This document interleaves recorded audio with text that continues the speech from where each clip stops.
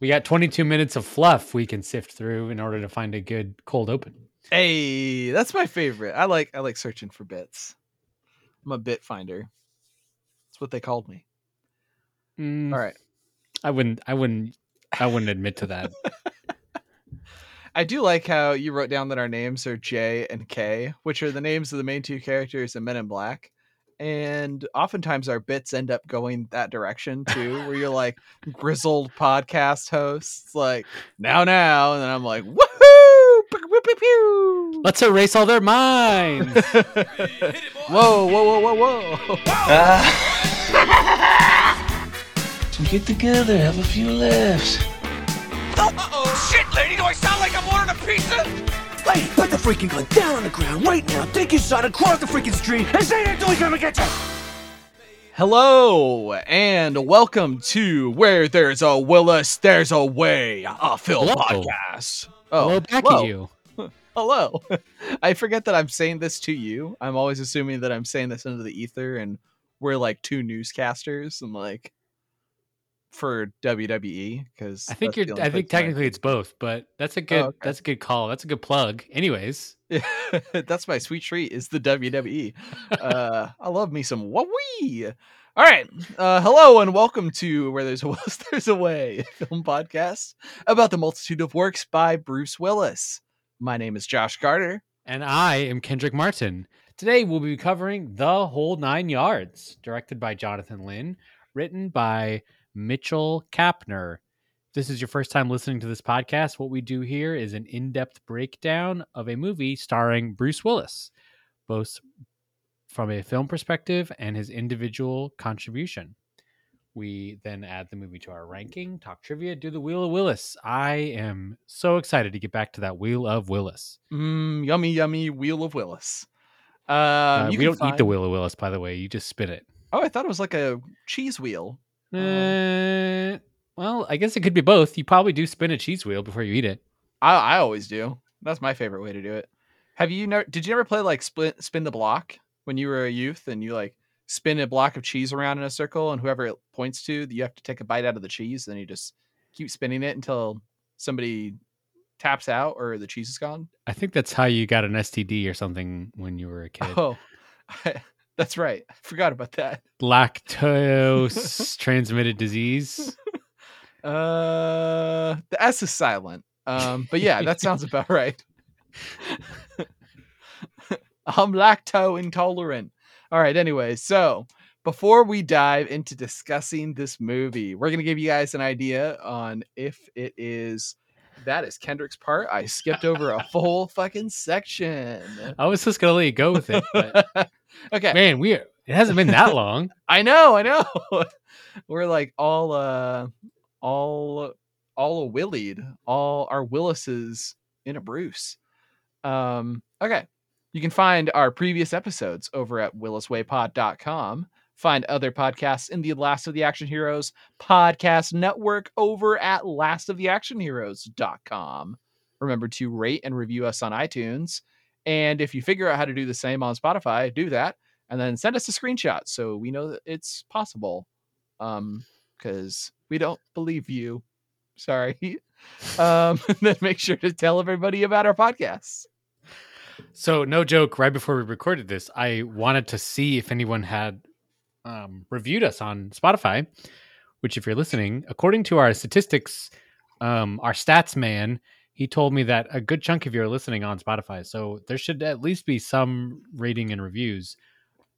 But I still couldn't figure out how to do it, even though I logged in, I followed, I gave the podcast a high five. No idea. I guess I could Google it. There's probably like a YouTube video or a TikTok or something on how to do it, but I'm not going to do that. I'm recording a podcast.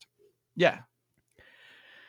Speaking of podcast, before we dive into discussing this movie, The Whole Nine Yards, we're going to give you an idea up front if we think this movie's worth watching.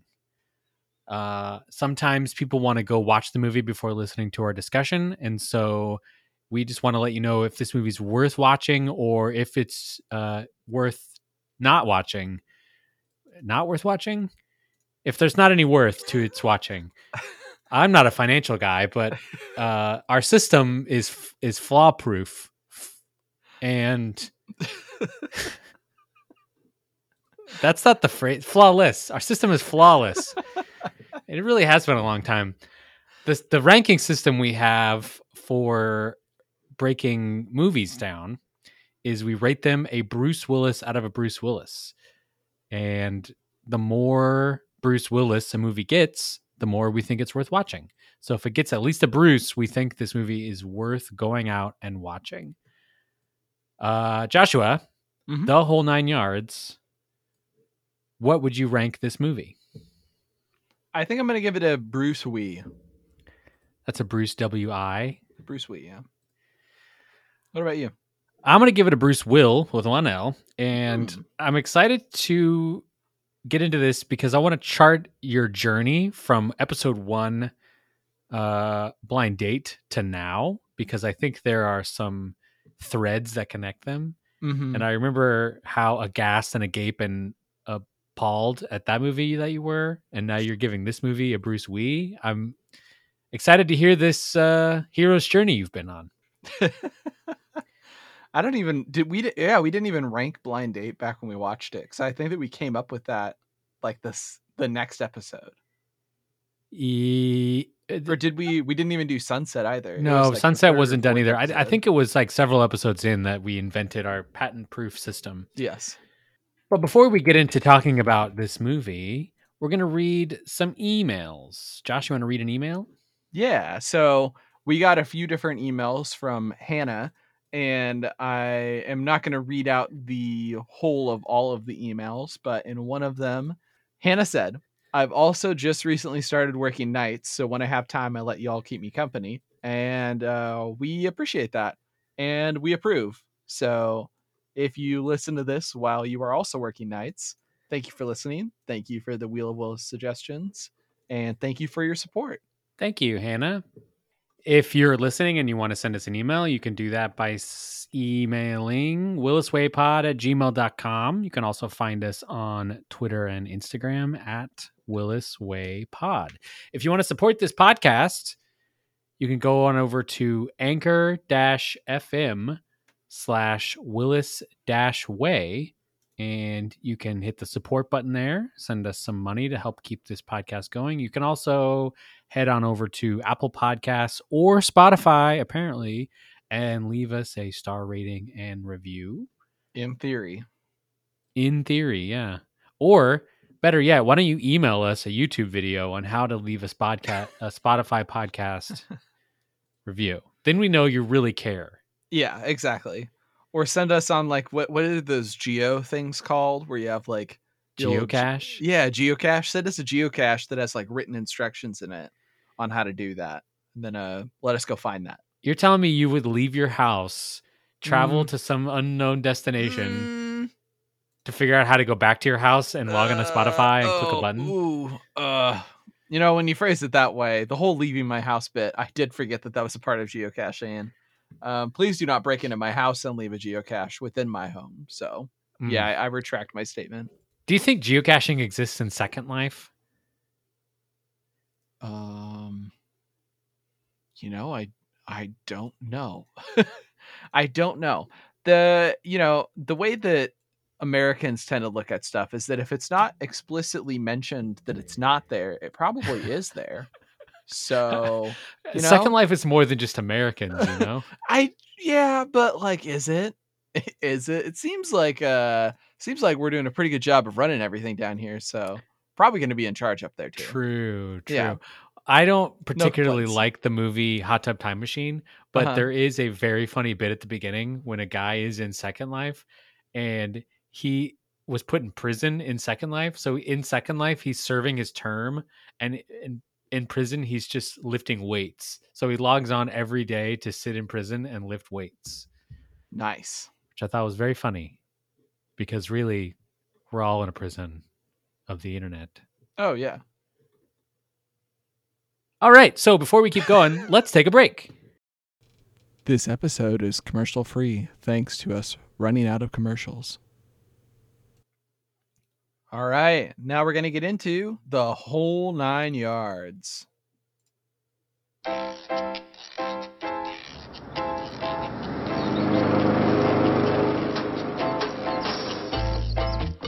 move any slower than this, fellas? Hi. You must be our new neighbor. I'm Nicholas Ozeransky. Call me Oz. Jimmy Jones. Have we met before? No. I remember I got a thing with faces.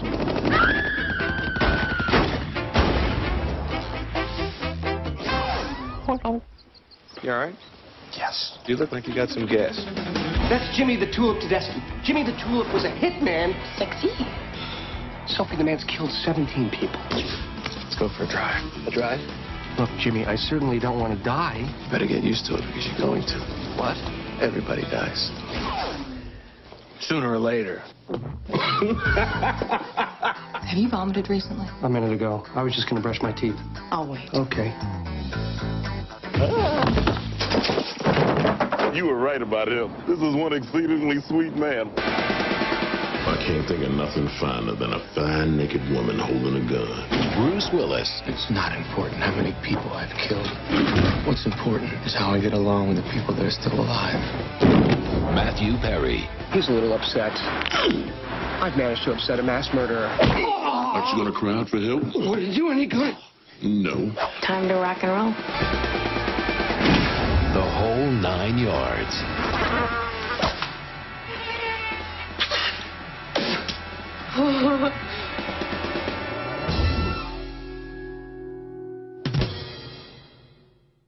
That audio is from the trailer of The Whole 9 Yards. I'm going to go ahead and read the description from IMDb.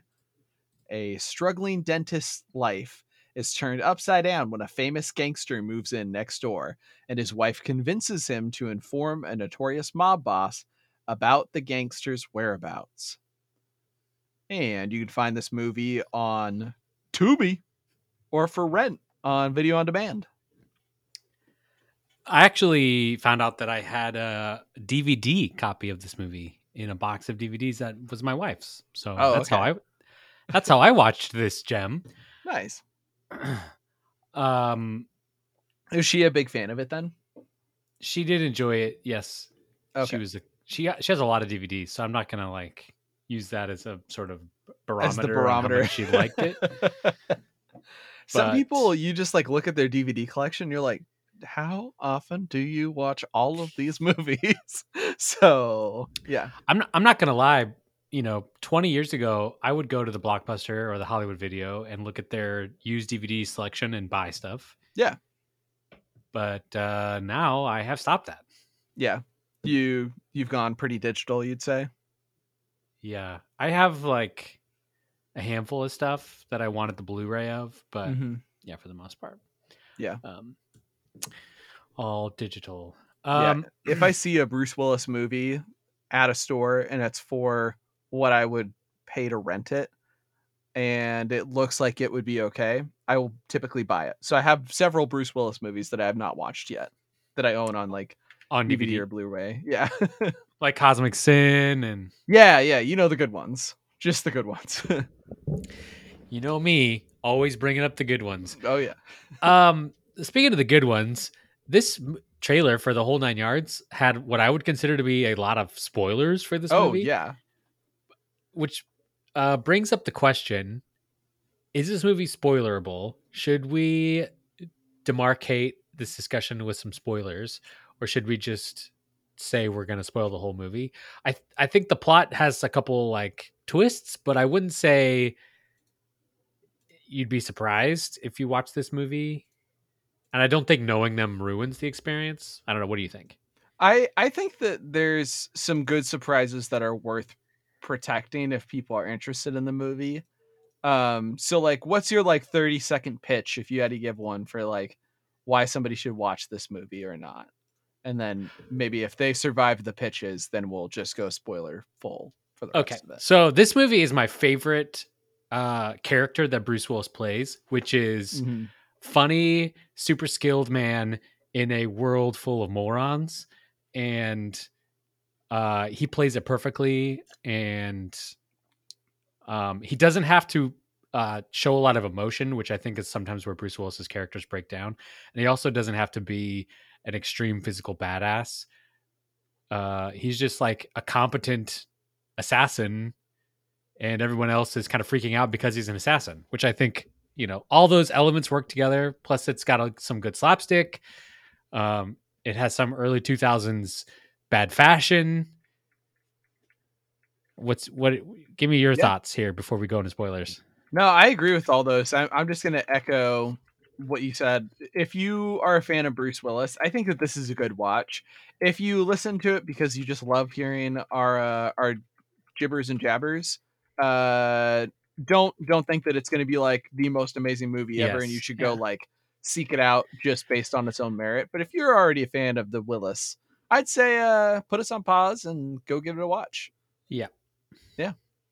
All right, cool. Well, then from here on out, all this talk is no promise of no spoilers. So we will probably be spoiling stuff, but we'll proceed. All right. So from the get-go, I was trying to figure out why this movie was set in Montreal, and I don't know why. Like, I'm pretty sure I didn't look it up, but I'm pretty sure it's filmed in Montreal. Yes. And this movie is not a big budget, and Montreal is an unusual place to film a movie. Although it has a lot of distinct landmarks, it's such a strange place to be filming a movie, in my opinion. Yeah. And it's set in the summertime, so it could be anywhere pretty much in North America, because it's just like pastoral, suburban Montreal, and then an office building, and then they fly to Chicago for a big chunk of it. So why Montreal? Just why not just put it right outside of Chicago or something? Yeah, or Minneapolis, or like anywhere else in the Midwest. I don't know. I just thought it was funny, and the fact that they filmed it in Montreal. Like, there's some downtown Montreal locations that are filmed there. I don't know about the suburban shots, but I thought that was funny. And then it just added this like interesting Canadian twist to the whole movie. Yeah, which they didn't really like reference all that much. It's just like, how do you like living in location of shoot? Location of shoot is blah, blah, blah. Something about location of shoot. Like, it could have been filmed anywhere and just like sub out 3 lines and you're good to go. Except for the fact that there's a little bit of French speaking in this movie in like the first 10 minutes of the movie. And then a French accent that, despite my protestation, continues throughout the entirety of the runtime. Oh, yes. So did you know that the Rosanna Arquette accent was nominated for a Stinker's Bad Movie Award for most annoying fake accent? That accent was nominated for a whole Stinker's Bad Movie Award? Yes. There's a Stinker's Bad Movie Award for worst accent. Or sorry. No. It was nominated for most annoying fake accent. Which means that it can't be just annoying. It also has to be a fake annoying accent. Oh, yeah. I mean, calling somebody's accent annoying when that's like how they speak is pretty bad. Yeah, but I don't think the Stinker's Bad Movie Awards are like the paragon of our moral upstanding society. I guess that's fair. They can be right a few times and then, still be fallible, I guess. Yeah. It's a good point. Don't put your gods up on a pedestal. That's what Kendrick's saying. Mm-hmm. Yeah. And also don't put Stinker's Bad Movie Awards on a pedestal. Right. Not that that's my god or anything. Yeah. Oh, yeah. For sure. Oh, yeah. What did you think of Matthew Perry in this movie? Yeah, so I actually wrote quite a bit about it. I wrote a little review about this movie on my Letterboxd, so go check that out if you are interested in reading that.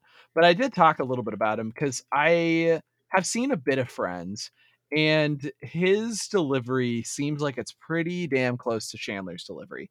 Like, he even does what feels like, especially in the beginning of the movie, little pauses whenever he is done talking after a funny bit, as if there's supposed to be a laugh track there. And it's like, this is a movie. There would not be a laugh track here.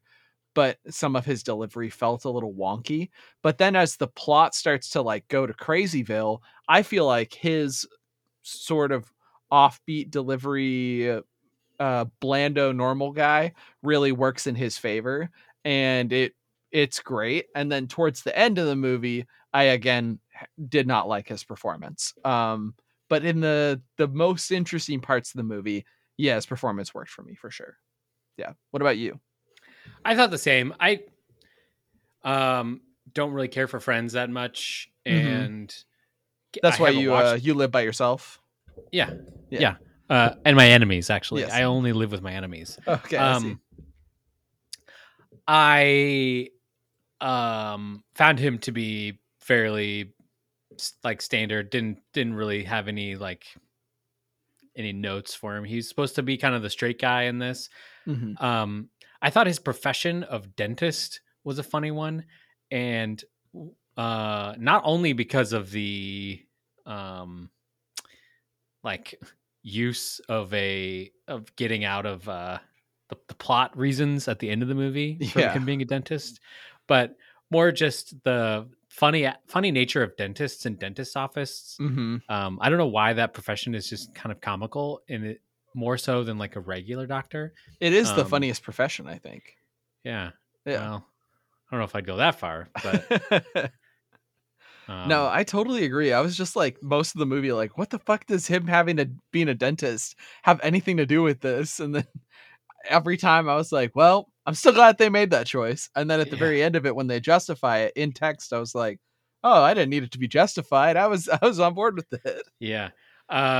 So at the end, when skipping forward here, the end, Bruce Willis they like adjust his molars to match up with a different guy, or they adjust someone else's.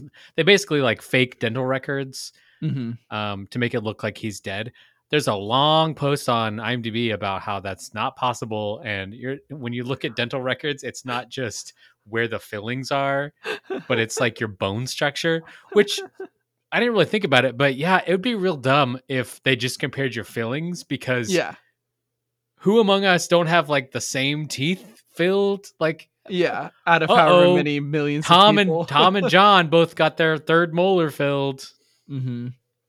Yeah. It was a very silly hand wavy explanation. Oh yeah, and the best part about it is that it's not brief either. So if it were know. brief, you could be like, blissfully unaware. And then instead it's like, what if we explain and show all of the different dental stuff that has to happen? Yes, and like they go into the time great passing, detail. as if I can't feel the time passing in this long ass segment of the movie. So I'm much so detail. annoyed. Yeah. So much detail spent on that. Yep. What did you think of the slapstick nature of this movie? So I mentioned that you hated Blind Date because you did not like slapstick. Blind Date and Sunset both had a little more slapstick comedy. This movie, slapstick, but not to the extreme of Blind Date. Those still had some slapstick. Mm-hmm. Yeah, I thought that it was okay. Like the whole door bit is like one that did not necessarily work for me as much. But Matthew Perry like almost falling over in the chair and like tripping over the lamp because he's literally scared shitless. I was fine with that stuff. That stuff has worked out pretty well for me, mostly because everybody else is playing it straight. And that's what I love to see in these sorts of movies where like every single person is playing it super, super straight. And there's one person that's totally in over their heads and it's just like, oh my God, oh my God, oh my God. And I like that sort of stuff. So I thought it worked for me. Yeah, I liked it too. I also liked the physicality that Michael Clarke Duncan brought. Oh, and yes. When he's like roughing up Matthew Perry in the hotel room. I thought that was all really funny. Yeah. I also liked a bit, this is in the trailer, where he's freaking out and he throws up and then the woman shows up and she's like gonna kiss him, but she's like, did you vomit recently? Mm-hmm. And he's like, I did. I'm gonna go brush my teeth. I thought that was all really funny. Oh yeah. Yeah. The like head crime boss of the oh God, he's so funny. Canadian or the Chicago crime group Kevin is the guy, Pollak. Kevin Pollak, and he plays this character in Marvelous Miss Maisel. Yeah. And it's just such a ridiculous character in both pieces. But in Marvelous Miss Maisel, he's playing this like older, dad, grandpa figure who's just this very like Yiddish, he runs a garment business and he's just very animated. And in this, he's like a mobster, also animated and strange and funny. I was like, oh my gosh, yeah, he is great. This man is a treat. I would definitely put him on my list of like, if we're gonna go over a different actor, I think that doing like a Kevin Pollak series would be kind of fun because he is that would be fun. really fun to watch. He was also in like an episode of From the Earth to the Moon, I believe, because I watched through some of that like a year or two ago, and I was like, man, this guy, he is good in literally everything I've seen him in. Yeah. Even if the stuff around him is not the most amazing, he is still fun to watch. He's a real treat. Looking at his IMDb, it looks like he does a lot of VO work. He was in a Transformers animated show. He was in some Batman animated show, apparently. But also he was in something called oh dang, I just lost that. Shark Lumbo. Shark Lumbo. Is that like Columbo? But yeah, I don't know if sharks? it's Shark Columbo or Shark Lumbo. It's all one word. But he plays the voice of Shark Columbo. Oh man, the title character. So yeah, I want to look this up. Oh, maybe we'll do a bit on that at a different time. But that'd be anyway, good. That'd be good. Yeah, Kevin Pollak, wonderful. Yes. Yeah. And there was some. Oh, go ahead. Treat. Yes. There is some other stuff in this that I like too. Like I thought that some of the dialogue was pretty fun, and the there's like a good bit of double speak towards the beginning where not Chandler, Oz, Matthew Perry is figuring out that his neighbor is a killer, and then there's intentional double speak where Jimmy is trying to figure out or / knows that Oz knows about him. And it's just this great scene where Jimmy will say stuff like, well, you got to be ready to die. And then Matthew Perry's like, and he's like, 'cause we all die. And he's like, yeah. Yeah, I like that sort of stuff. I wish that there were more scenes with them together as neighbors at the beginning and less scenes with them later on, because I didn't totally buy their friendship, but I guess he's super lonely, so maybe he makes friends really fast. Yeah, some of the tension like midway, and this is kind of what's spoiled by the trailer, is in the first like third to second third. You're kind of made aware that Matthew Perry's wife has hired Bruce Willis to kill him. And we as the viewer aren't sure if he's going to go through with it and try to kill him and kind of become this like killer for hire, and Matthew Perry has to be on the run the entire time. And it's not long, but there's that period of time. But then Bruce Willis is basically like, no, I'm not going to betray you. You're my bud. And I was also there kind of like, they just met and they went for that drive one time and shared lemonade or whatever on the porch. I think it would have been more fun to see. I would have wanted more antics and less time with Matthew Perry bouncing around Chicago, having oysters and stuff. Did you know, I just looked this up, the writer of this movie, Mitchell Kapner, this was the first thing he wrote. And he only wrote like 6 things. Yeah. One of which was the Oz, the Great and the Powerful, which is great because in this movie at one point they call Oz, the character, Oz the Great and Powerful. Yeah, verbatim. I don't think I've seen Oz the Great and Powerful, although there is a sequel apparently announced. Yep. James Franco, extremely bankable, so that's good for them. Yeah, I know. I mean, yeah, I don't know. And he did like a couple other smaller, looks like straight to TV movies. But I was kind of surprised. And then he also did the sequel to this movie, The Whole 10 Yards, which we will get to at some point. In 2004. So it's interesting that I thought the dialogue was pretty good in this. Like you said, I thought the jokes were all really well delivered, and the back and forth kind of wit there was really funny. I think we've talked a little bit in this podcast. I know that writing in Hollywood is complicated, especially because if you write a script and then someone else modifies it, you're still given like the writer credit because you wrote it, even though if someone else did extensive rewrites. I know there's some there's some There's complicated also, rules. Writers Guild rules or whatever. Yeah, about getting credited, and even if you end up doing most of the writing, but someone else like wrote before you, you might not even get fully credited and stuff like that. Although he's the only credited writer on this movie, so I assume that it's pretty much him and the director who put together the script for this movie. It would have been him and then other people who are so minor that they did not get credit. But, but it wasn't like you know, he wrote the script and someone came and rewrote it or anything. So all that to say, I thought the script is good. I liked it. You know, I thought the jokes all worked. I thought this cast seemed to really work well together. Like I said in my opening bit, Bruce Willis playing this kind of comedic, stoic, straight man worked well for me. What do you think of the rest of the cast? The Bruce Willis's wife, Cynthia. Every time I saw her for like a split second, my brain thought she was January Jones, and I don't know. And I was like, "Wait, is that January Jones?" And then I like did the math, and I was like, "No, I don't think it could have been." And then I looked it up, and it obviously wasn't. I think she would have been too young. But even in watching that trailer again, I was like, "Oh my god, is January Jones' movie?" But yeah, I had forgotten it was not her.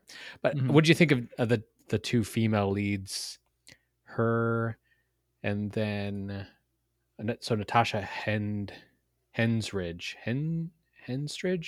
something, and then Amanda Peet was the assassin for hire that had a crush on Bruce Willis. Yeah, I liked Amanda Peet quite a bit. I thought that the lady that played Cynthia, Natasha Henstridge, I thought she was all right. She was like kind of along the lines of Matthew Perry, where totally serviceable, might have been improved by having somebody that is better at comedy. Not that she was like bad or anything, but it I don't know. It just wasn't 100% there for me. It was like probably a 9 out of 10 or whatever, but somebody who's like a comedy genius, I think probably could have done a little bit better with the role. But totally serviceable. But Amanda Peet, I thought was really fun to watch as that character, because you start to get like the feeling at the beginning that she is not entirely who she says she is, as she's like, yeah, ha ha ha, you should like totally get somebody to take care of your wife, ha ha. And then Matthew Perry's like, oh yeah, if only that was a real thing. And then she's like, see you later. And you're like, oh, okay, yeah, there's something going on there. Yeah, I liked her. She was fun. She had a lot of screen time for like a minor role, and then she kept coming up, and then you find out, oh, she's like an assassin in training. Which I loved that, like her getting the intern or whatever for the Bruce Willis character. I was like, God, that's so good. Yeah, that was really funny. Yeah. Yeah. But yeah, that was good. There's something else that I wanted to talk about in here that I really liked too towards the beginning. One of my favorite scenes towards the beginning was the scene where Matthew Perry realizes that Bruce Willis is this assassin character, and they go through all of these like photos, and it's very quick flashes of him realizing and like cutting back to his face being like, oh God, and then going back to like newspaper reels of things happening and stuff like that. But there was a few things that I loved about that sequence. One, there's courtesy of IMDb, they pointed out that 2 of the pictures that we see are from earlier Bruce Willis movies. Did you catch those at all? No, I did not. Oh, so I caught one of them, but I didn't catch the other one. But when it says there's a newspaper picture that says his 2 lips are sealed, is actually a picture of him from Die Hard 2. And then there's another one that says conversation with a contract killer, and it's a still from him in the movie The Jackal, just like straight up literally copied and pasted. And I was like, oh my gosh, that's amazing. That's so funny. I loved that. But also during that entire thing, there's like super stocky sound effects of like camera flashes and gunshots and stuff like that.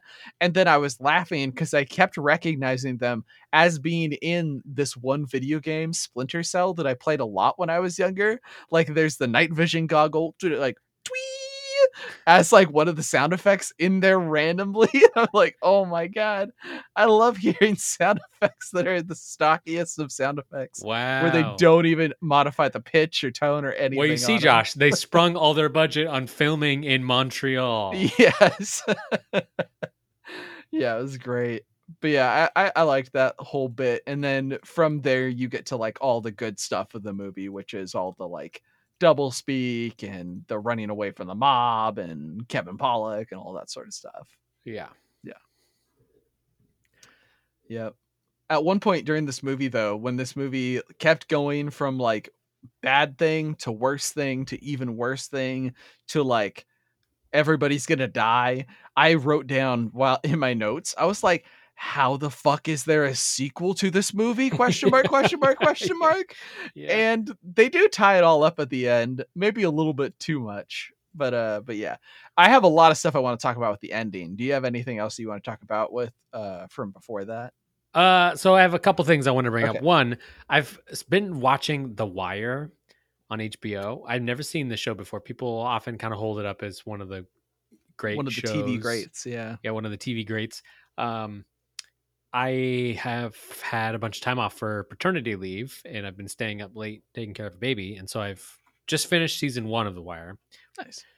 And it's I believe it comes out in 2002, season 1. This movie came out in 2000 or 2001. 2000. 2000. So yeah, they're really close to one another in time. And The Wire, the TV show, is heavily based around wiretapping, hence the title. Mm-hmm. And they wiretap payphones and pagers. And so pagers may play a huge role in The Wire. Mm-hmm. And it's funny watching this element of history that only existed for a short period of time because they were invented and then they were used. And then not long after they were used, cell phones became easier to use than pagers. Yeah. And so pagers did not have a long life, but people who use them all the time. And this movie, they use pagers. Mm-hmm. And I was laughing at the similarities in that kind of like crossover technical museum of our history is using a pager. Have you ever used a pager before, Josh? I have, yeah. So when I was growing up, going to church, because I went to a quote unquote mega church, I'd say it's a mega church, like a few thousand people per service. The like kids area, the young kids area, they had pagers to get a hold of the parents if like they needed to go run and do a thing. And so at one point when I was wandering around there as a youngster, probably 9 or 8 or something like that, I got to like use the little pager and test them out and stuff like that. But that's my only experience with pagers is in a church setting. So I have a very churchy sort of association with pagers. Oh, so you only assume people are paging God when you see pagers. Yes. Yeah, that's right. Oh, that's right. I figured how that's worked. Imagine that's how you prayed though. You're just like, God, hello, God, can you call me? Yeah. Real quick. Yeah. Here's my callback number. Yeah. The other funny kind of like crossover bit, quote unquote, between The Wire and this is the early 2000s were a terrible time for men's fashion. Oh yeah. And big suits. Everybody wore these unfitted shirts that are just constantly look untucked and just disheveled.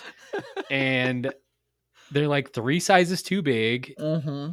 And they're just terrible. I know not everybody wants to rock like, sexy bod vibes, but just, man, so bad. I hope we don't go back to that era.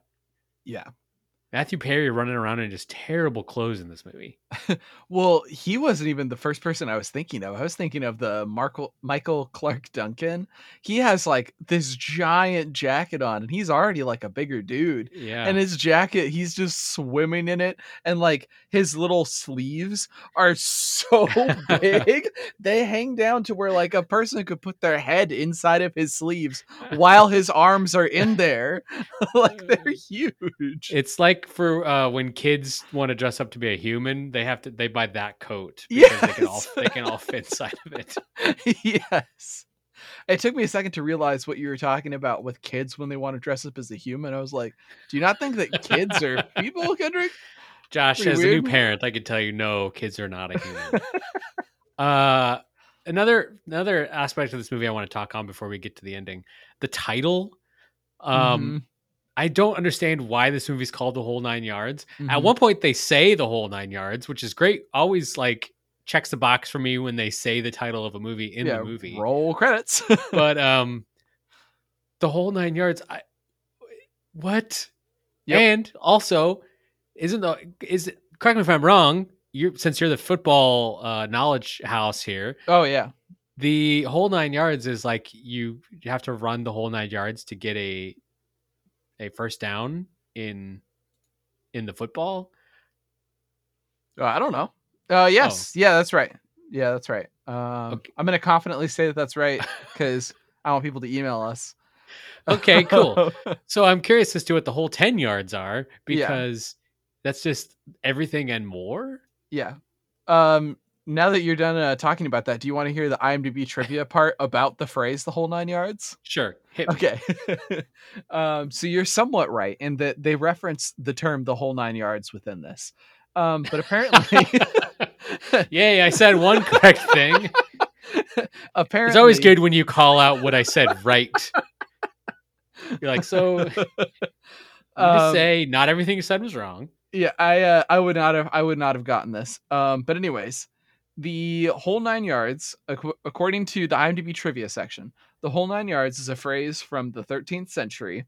It is a bolt of fabric or 9 yards. When a monk would be walking up to purchase a monk's habit, the tailor would say, "Here comes the whole 9 yards," as it took 9 yards of fabric to create the monk's habit, hence the term "the whole 9 yards." That's one explanation. That's a lot of fabric. Yeah. I haven't verified that it's actually 9 yards of fabric, but others include the use of cloth for saris. I'm not sure how to pronounce that. Kilts and burial shrouds. Another use is in the sense of cubic yards of concrete, and another from the length of a machine gun belt from a British Vickers machine gun. But no use has been traced to any time before about 1850. And that's what it says on IMDb.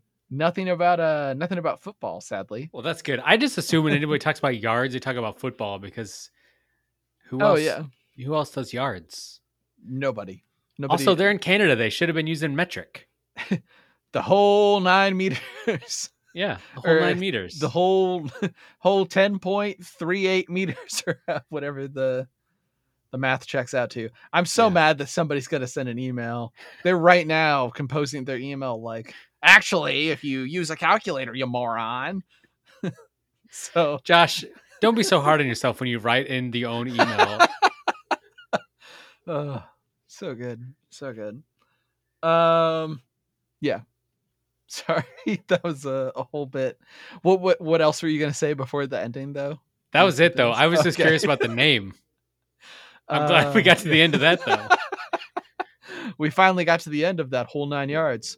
Oh. Hey. You're good. This is a bad habit, all right. Yep. Absolutely. Okay. So, one of the other things that I wanted to say about the ending, I'm going to say something good about the ending, and then I'm going to say something bad about the ending. So, what I consider to be the climax of the movie is this whole sequence where several people die, all of these paths cross, where it's like the wife who set up that she's going to Niagara Falls is back and she's trying to get this hitman guy to kill Bruce Willis, or no, to kill Matthew Perry, and Matthew Perry is trying to escape. Cynthia and warn Cynthia. Cynthia is trying to warn Matthew Perry and escape. Bruce Willis is trying to kill the bad guys coming after him, and then his wife. And then the other guy, Frankie? Frankie's along for the ride, but also is presumably in it for something other than that. He might have had his own ulterior motive. And then the bad guys are there to kill Bruce Willis and then Cynthia. So all of these things are happening all at the same time. I love that they set this all up. And then there's one part where there's a lock picking happening. And then the lock picking, they pointed this out on IMDb, and I was like, oh my God, I didn't even think about that. But the lock picking shown is actually correct lock picking, where there's a pick for setting the locking pins, and then there's a torque wrench to hold the pins in place while you're turning the cylinder at the same time. But I've watched so much of the YouTube channel, The Lockpicking Lawyer, that it just was in my head like, yeah, that's how you pick a lock. I didn't even catch that they actually did it right on screen. I was like, oh, that makes me so happy. So that was great. And then this whole sequence that happens once they break into the house, wonderful. But then it's over, and then there's still like 30 minutes left. Yeah. Yeah. We did praise the writing of this movie, although that is a pretty atrocious Yes. Series of just conundrums. As soon as we find out that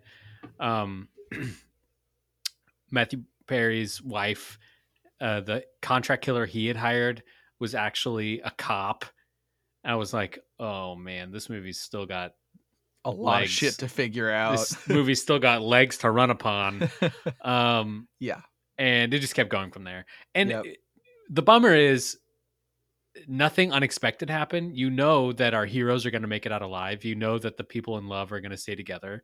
You know that once they've killed all the bad guys, the only question remaining is Bruce Willis going to kill them? Mm-hmm. And no one believes that's going to happen. Yeah. And even if it had just ended ambiguously, like, well, the cops are coming, but we'll figure it out. Like, I wouldn't have cared. Yeah. Yeah. And in fact, I would have preferred this movie end ambiguously, because then you have all this room open for a sequel to have like your genre opener of your next movie be fixing all of the last minute things from this movie. And you could be like, it doesn't matter that we wrote ourselves into a corner because we have a whole 3 years or whatever to rewrite the next movie and then figure out our way out of it. Or alternatively, if you do want to solve all these problems, you do it via montage over the credits. Like you just roll the credits and then you cut away from the credits to show the ex-wife being like, I didn't know that, or whatever her accent is. She's like, oh, but I did not know that I was hiring a contract killer, blah, blah, blah, blah. She died, right? Didn't she die? No, the ex-wife doesn't die. She just runs away for a second, and then she gets caught by the police. That's right. I thought she got killed running away. Yeah, but it's like they do all this like Return of the King style, like multiple endings, and you're just like, God, you haven't earned enough goodwill to justify ending after ending after Bruce ending. Willis sailing away to the far off misty lands or whatever really sealed this movie for me. Oh yeah. The end where they're on the boat and it's just like, will he kill them? And then he pulls a beer out and then he's still like, will he kill him? I'm like, oh, come on. Yep. Enough movieing already. Finish it up. Yeah. Which is too bad, because this movie, I feel like they looked at the runtime and they're like, well, we need a little bit more movie. Because it's not quite long enough, when it really would have been helped by having a little bit of trimming on the beginning and then quite a bit of trimming on the end, because that middle section is really fun. So it's just too bad that they didn't, go back through and fix it up a little bit. It would have gotten quite a bit higher on my Bruce Willis ranking list if it had done that. But yeah. If they had spent a bunch more time Bruce Willis doing funny Bruce Willis things. Oh yeah. Unless at the end, will they, won't they? Speaking of Bruce Willis, should we talk about Bruce Willis's performance? Yeah, it sounds specifically. Good. We haven't gotten to do this in a while. Oh yeah. I'm rusty. So I think I've already shown my hand in that this is my favorite kind of Bruce Willis movie. Mhm. I don't know how much more of these kind of movies we have looking forward to starting from now. He did not get any award recognition for this movie either direction. A lot of times he gets those stinkers, bad movies, but this time they were only for the worst fake accent or whatever. Mhm. But Amanda Peet was nominated for a Blockbuster Entertainment Award for favorite supporting actress, and Michael Clark Duncan, was also nominated for that same award. It's funny. I'm looking at the IMDb awards here, the Teen Choice Awards. Amanda Peet was nominated for Choice Liar, which is a great award, and Rosanna Arquette was nominated for Choice Hissy Fit. What are these awards? I don't know, but I'm now getting more ideas. When we finish our next season of this podcast, I'm going to have some more ideas for awards to give movies. Oh yeah. Choice Hissy Fit. Choice Hissy Fit. Choice worst fake accent. Yeah. Oh man, is this accent worse than the accent that's in The Jackal?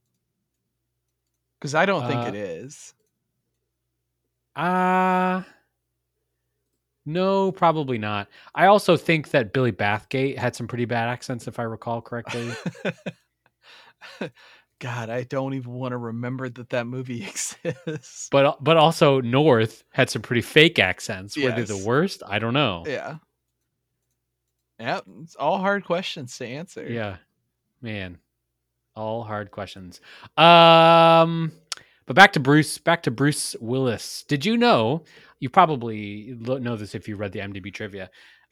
Bruce Willis's kids are in this movie. Mm-hmm. There's a scene where they're at the like the park or the fair or something, and they're walking through kind of crowd of people, and children are seen running through the background, and those are played by Bruce Willis's kids. I when doing some research for the Star Trek connection for this movie, was like polling all the cast and crew, and I was like sorting it, and I saw that Rumor Willis was on there, and I was like, wait a second. And so then I started digging in, and I saw that. Totally flew over my head though while watching, obviously. Was she in a Star Trek work, or was that? No, I was You just saw pulling her the cast name. of this movie. Oh, okay. And sorting it. So Fair enough. Yeah, I agree. I like Bruce Willis a lot in this. I think in my review of the movie that I posted on Letterboxd, I talked about how fun it is to watch him play like a super heightened Bruce Willis character that's played sort of as a joke, but he's playing it straight. I like sort of stuff like that. He's kind of playing like a Jackal sort of character, but he's doing it within a comedy, which works a lot better to his strengths, I think. Because like you said, he's not the, he's not able to show the deepest depths of emotion like some actors and stuff like that, but he does really great comedy. And at this point, he had been known for his action stuff. So by putting that action lens against comedy, I think works really well for him.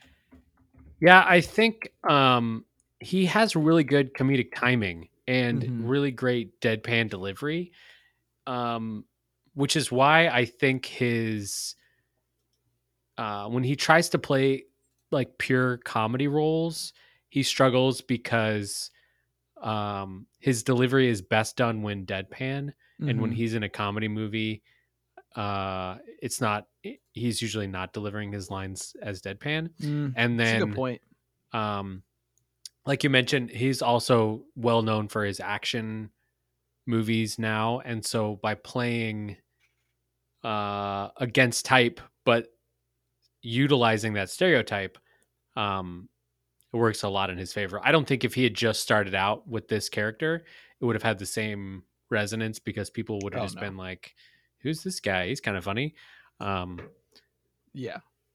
You could, to an extent, pick kind of anybody else to play the Matthew Perry character, but this Bruce Willis character, you couldn't really have too many other people play, because you need somebody that's kind of already seen as like a scary action man. Yeah, exactly. Playing it, and somebody that's really good at comedy. Like, can you imagine if it was Sylvester Stallone or Arnold or whatever in this role? I don't think it would have worked nearly as well.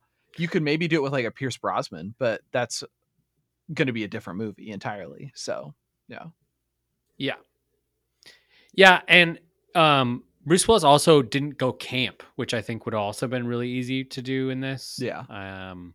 So yeah, I thought he threaded the needle perfectly. Yep. Same here. I did not look up reviews for this movie. I'm curious as to what the audiences thought of the whole 9 yards. Did you look this up? Well, I looked up what it got on Rotten Tomatoes, and it got like a 43%, I think. So let me see. I wrote it down. It got some kind of low. Yeah, I got a 43%, which seems low, like that most critics would not like it. And it didn't do that great money-wise either, but we'll talk about that in a bit. But yeah, it seems like the people who like it really like it, but it just didn't make a big enough splash apparently to be a favorite for generations, apparently. Yeah, it's interesting because it doesn't have there's like very little cultural touchstone to it, and so unless you're a real big Friend head who's like just watching all the works that are done by the former cast of Friends, Scream and this movie, I guess, I don't know, there's got to be other stuff, episodes, and the what's the movie or the show that Monica was in, Cougar Town? In Cougar Town. I didn't know you were a Friend head, Josh. I'm learning something new. My wife is what I would consider a Friend head, so I know about it through osmosis. Anyway, back to this movie. What I was going to say was Roger Ebert gave it a positive review. He said, so it's listed on Wikipedia, although the footnote for the review is missing, or it leads to an empty page. So I don't know where the actual review is. But according to IMDb, he said the highlight of the movie was Amanda Peet's performance as Jill, which Ebert called perfect. I would agree that her performance was really funny, though. Yeah. Me too. I think basically what I'm saying is we're Roger Ebert. Oh, yeah. With our level of film criticism. I'm Raj. You're Gur Ebert. Oh, Gur Ebert. Gur Ebert. Perfect. Anything else you want to say about Bruce Willis, Joshua? One other thing I will say, not Bruce Willis's acting, but Bruce Willis, our boy, is a music maestro, and at the song that plays when they show establishing shots of Chicago, there's like a blues band that's playing in the background, and that's Bruce Willis's band, and then he's playing the harmonica in the background. I heard the harmonica, and I turned to my wife and I said, "Oh, there's a harmonica. I wonder if Bruce Willis picked that out," but I didn't ever look it up. So funny you mentioned that. While we're on the topic, I watched this a while ago, and I don't recall I wrote some notes and I don't remember them. So maybe you can help me out here. What do you think the note of fly catching means? Oh, at one point in the movie, Bruce Willis, there's like flies flying around, because I read on the trivia that apparently the houses that they rented, there was a huge fly infestation in one of them. So they couldn't like get shots without flies sometimes. But at one point, Bruce Willis goes and snaps the fly, and then he just like sticks it in his mouth and goes like, and he just spits it across the room. And I was like, man, that was great. So yeah, that's what that's about, I'm guessing. Oh, okay. I'm remembering this now. I just was like reading through my notes and I was like, fly catching. Yeah, I wrote it down as the fly business. It's excellent. Well, all right. I'm glad we solved that mystery. Yep. Any other mysteries from there? Nope, that was the only one. Okay, sounds good. Oh, one last thing I was going to say about the production of this movie. The soundtrack for this movie, we've already covered famous soundtrack makers before on this podcast. And did you look up who did the soundtrack for this? I did not know. So the soundtrack was, I want to make sure that I get the name of it right. The soundtrack was by Randy Blankman. And that Randy Blankman is Randy Edelman, not Randy Newman. Because apparently there's more than one Randy Blankman that does music in Hollywood. Wow. This is reminding me, though, that there was a funny piece of trivia, and the IMDb trivia was submitted by the person from the movie that the trivia is about. This is about the credits of the film. Liana McOamacan is listed in the credits as a stand-in for Rosanna Arquette, when it should read as Liana McLennan. I worked as a stand-in for Rosanna Arquette when filming in Quebec. The correct spelling of my name is Liana McLennan. Each day, my name would be spelled differently on the call sheets, McLean, etc. Each day, I would correct it. In the end, I am listed in the credits as Liana McOamacan, which I find quite amusing. Oh, is this in the goofs? It's listed under crazy credits. Apparently, that's its own category on IMDb. What? That's amazing. It's its own category. How am I not able to find this? Well, I believe you. That's amazing, though. Yeah. So if you're a little behind the scenes here, if you're on the whole IMDb page for a whole 9 yards and you scroll down past the storyline and the synopsis, there we go. There's trivia, goofs, quotes, crazy credits. Man, that is funny. Sorry, person, that your name got written down wrong. Liana Omaekon. That's funny.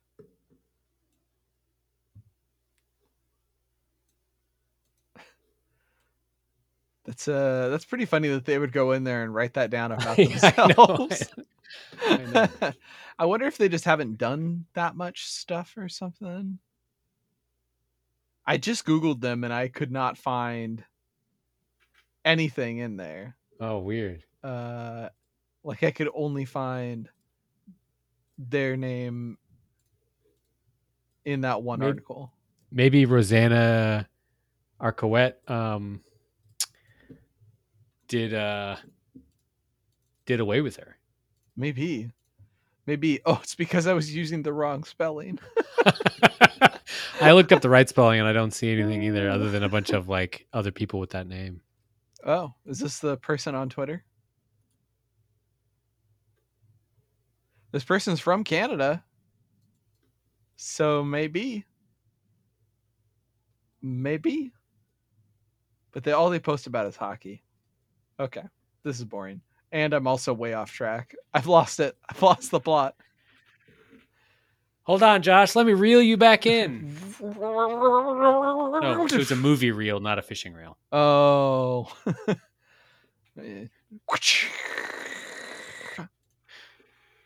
That's a good sound effect. Thanks. All right. Well, that's our fun, crazy credits, as they say. As the kids say.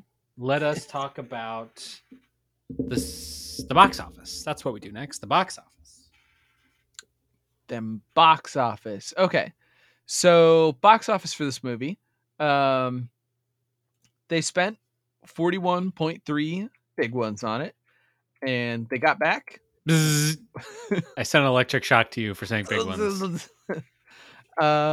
They spent $41.3 million on this movie. And they got back $106.4 million, which is a return rate of 2.5-ish. So it did better than it could have, but not as good as it could have. Wow, you're good at this. Good analysis is me. Yeah, but no, this movie did well enough to get a sequel, but it didn't like blow any records out of the way, and it wasn't it was certainly not a look who's talking box office smash for that tiny budget. Every time I look back at that budget, I'm just so surprised because it's only $7.5 million, and they got almost $300 million out of that movie at the box office. Crikey. Quick Okay. plug here. Since you're a box office nerd, every Sunday afternoon, almost every Sunday on Twitter, film podcaster David Chen and film writer Scott Mendelson hop on a Twitter space and discuss the box office of that weekend, like the top 5 movies. And Scott Mendelson works for Forbes. He writes like the ticket booth column, I think it's called, and he has a bananas knowledge of box office numbers. He will be like, this movie, made $8 million its opening weekend, and then second weekend went on to make $5 million. And then he'll just pull another movie. He'll just like compare it to, another. He'll be like, this.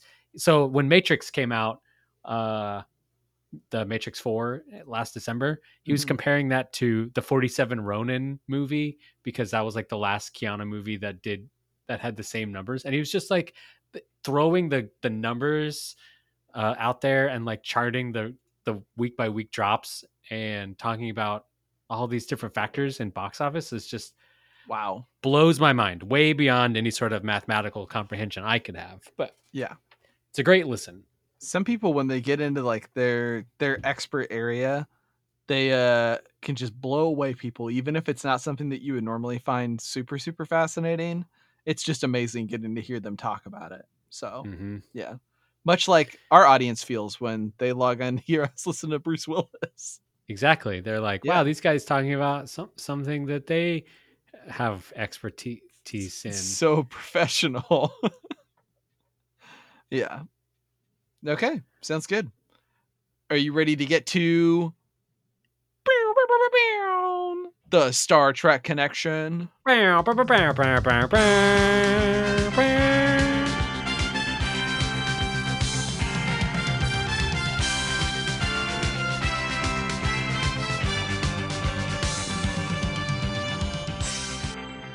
Yes, I am. All right, this movie did not have any high, big name Star Trek connections. Several people who worked in the art department came up, but one I wanted to call out specifically, and that is a guy named Gerald Quist. He's a makeup artist. I call him out specifically because he was Bruce Willis's specific makeup artist for this movie. And he did the makeup artist for Bruce Willis specifically for The Whole Nine Yards, The Story of Us, The Sixth Sense, The Siege, Mercury Rising, The Jackal, Last Man Standing. He then goes on to do The Kid, Unbreakable, Bandits, Hearts War. He's basically Bruce Willis's personal makeup artist in all of his movies. But he also did makeup for 125 episodes of Star Trek Next Generation. Wow. Wowie kazowie. Way to go. Yeah. I wonder what I'm looking to see what the first Bruce Willis movie he worked on. It looked like it was Last Man Standing.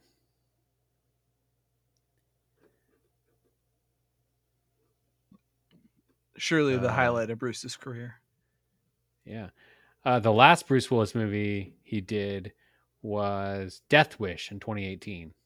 So they parted ways apparently, and has not done the myriad Bruce Willis movie since then. I wonder if that's like the last real Bruce Willis movie before the geezer teasers. Death Wish? There was that movie that came out in 2019, 2020,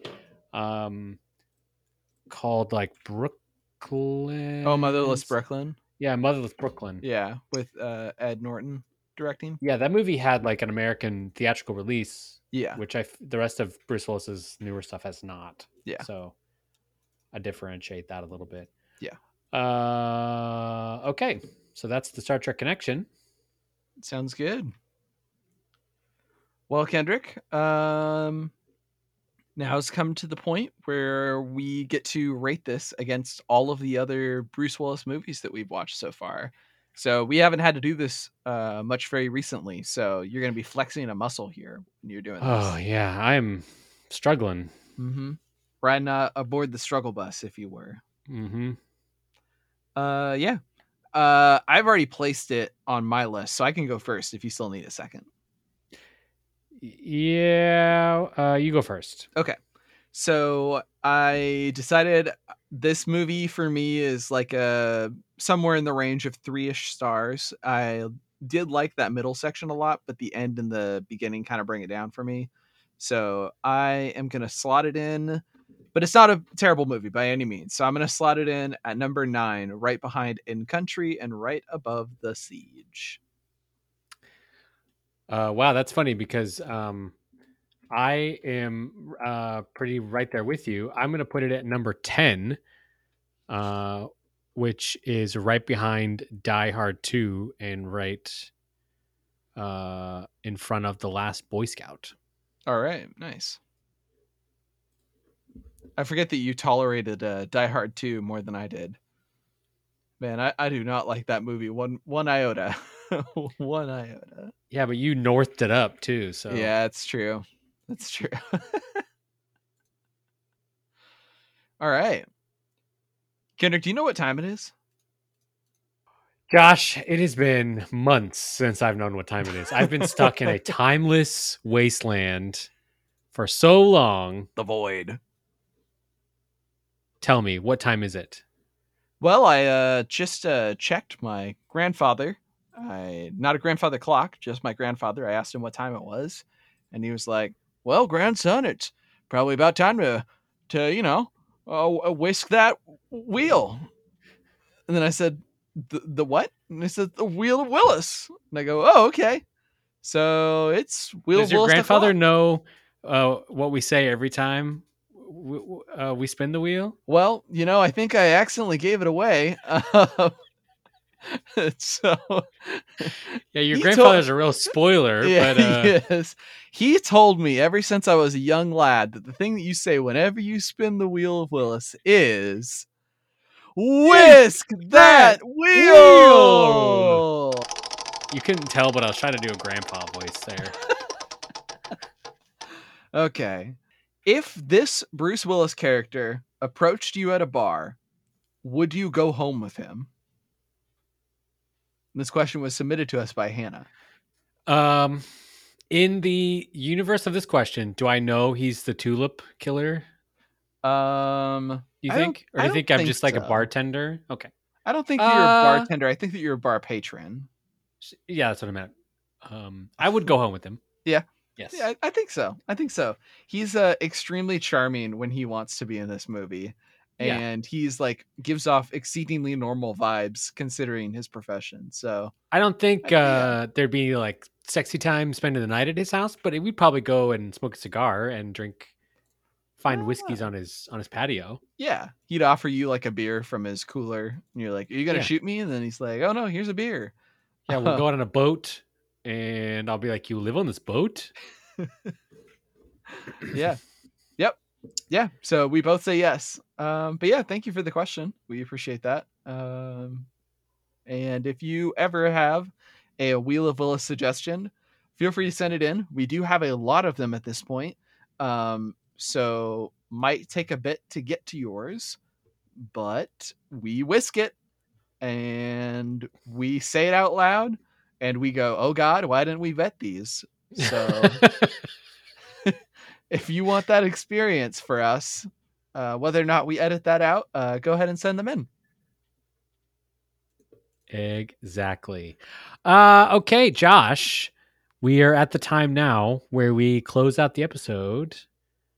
But before we finish up, we're going to do our sweet treat. So every episode, we end the episode with a little recommendation, something we enjoyed, something we watched or ate while watching. If you have a suggestion of your own sweet treat that you want us to read on air, you can email us, williswaypod@gmail.com. But Joshua, what is your sweet treat?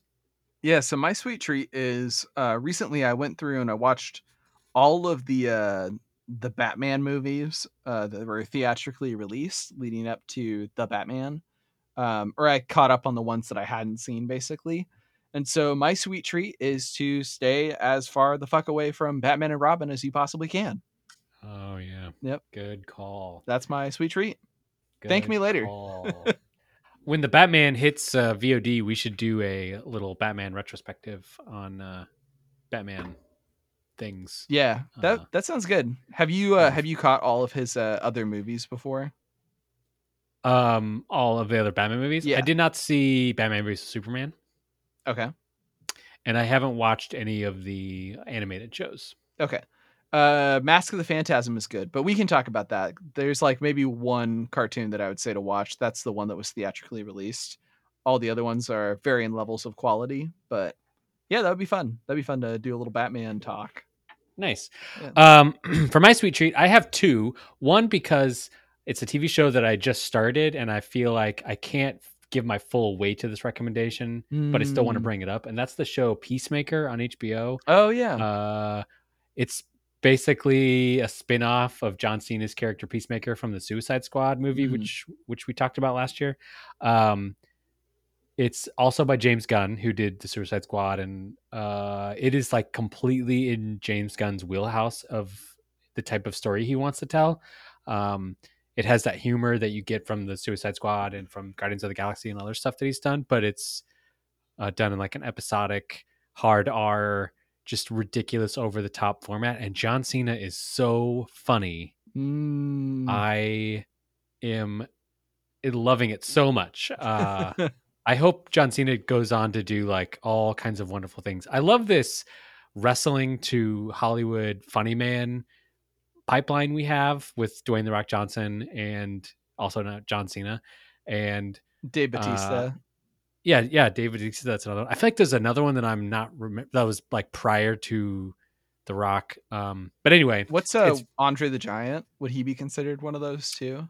Oh, maybe. He doesn't have he's not as I think what makes these other wrestlers so great is their wrestling personas are like big, strong, kind of scary, tough guys, and then their Hollywood personas are just ridiculous, goofy action hero. Or they're not playing like a Bruce Willis in Die Hard or something, which you would think would be the easy carryover. But in Peacemaker, it is just so dumb. He has a pet eagle named Eagly, and it's just very silly, very enjoyable. Nice. The other thing I do want to recommend, because I've seen more of it, is a show called The Bureau. It is a French show. It is available to stream on Hoopla, which I believe you can get through your library. Or it's on AMC Plus if you have that streaming service. It is a spy show about the French equivalent to the CIA, which is the DGSE. And it is about a group of kind of French spies, and they're going undercover in different African and Asian countries. And it's great. Super enjoyable. Very French. And if you like spy thriller dramas, it's great. It's funny. I was watching that, and I was watching The Wire kind of back to back. And The Bureau is more recent, so I'm like in season 3 or something, and that was set in 2016. And The Wire obviously was set in 2000, and so they're both doing similar things with a lot of wiretape tapping and spying on people. But The Bureau is using more modern cell phones, and not and also wearing nicer clothes. But that just maybe because it's French. And they would also have presumably a higher budget. Presumably the French like secret agency or CIA or whatever has a higher budget than like wherever The Wire is set police department. Baltimore. It is funny. The DGSE is like France's CIA, and yet it's like 6 cubicles in an office building. I think there's more floors that were not seen. Most people work from home at the French CIA, you know. It's just like, wow.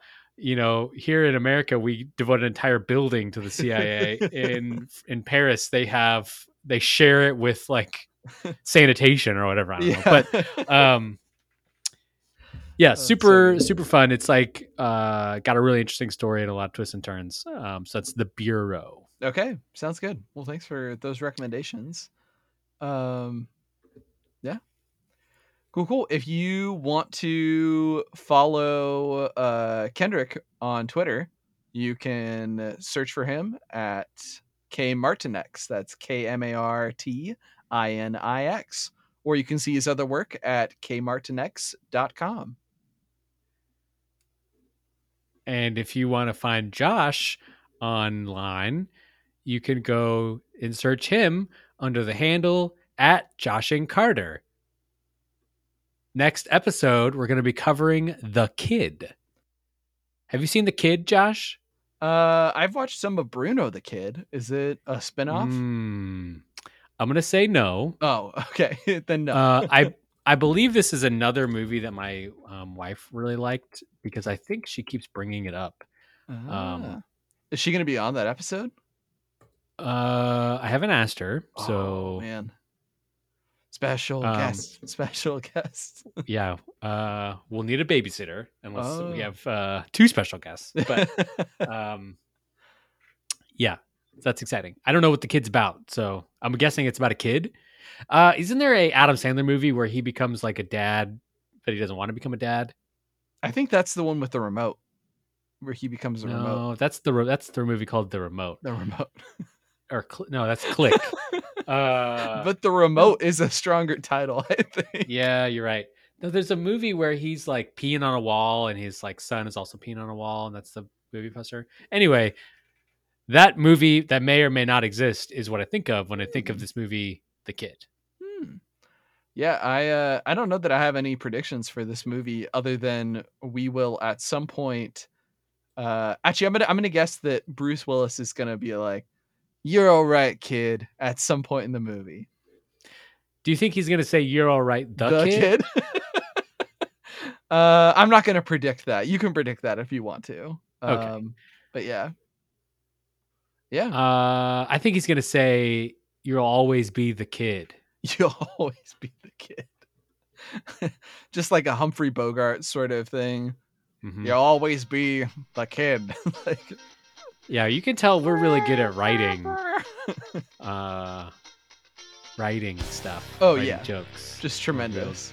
Real good at writing jokes. Can you imagine if these were all pre-written jokes and we had to back it up with that instead of being like, "No, we're just two goons that shitpost online and talk through our nonsense without having written it down." Like, that'd be terrible if we had to justify all these jokes. Thank God. Can you imagine having the time to write all these jokes? Oh yeah, that'd be terrible.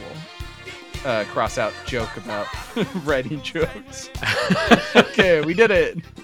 Moving along. Okay. All right. Well, we'll see you guys later. Thanks, everyone. Yeah. Bye.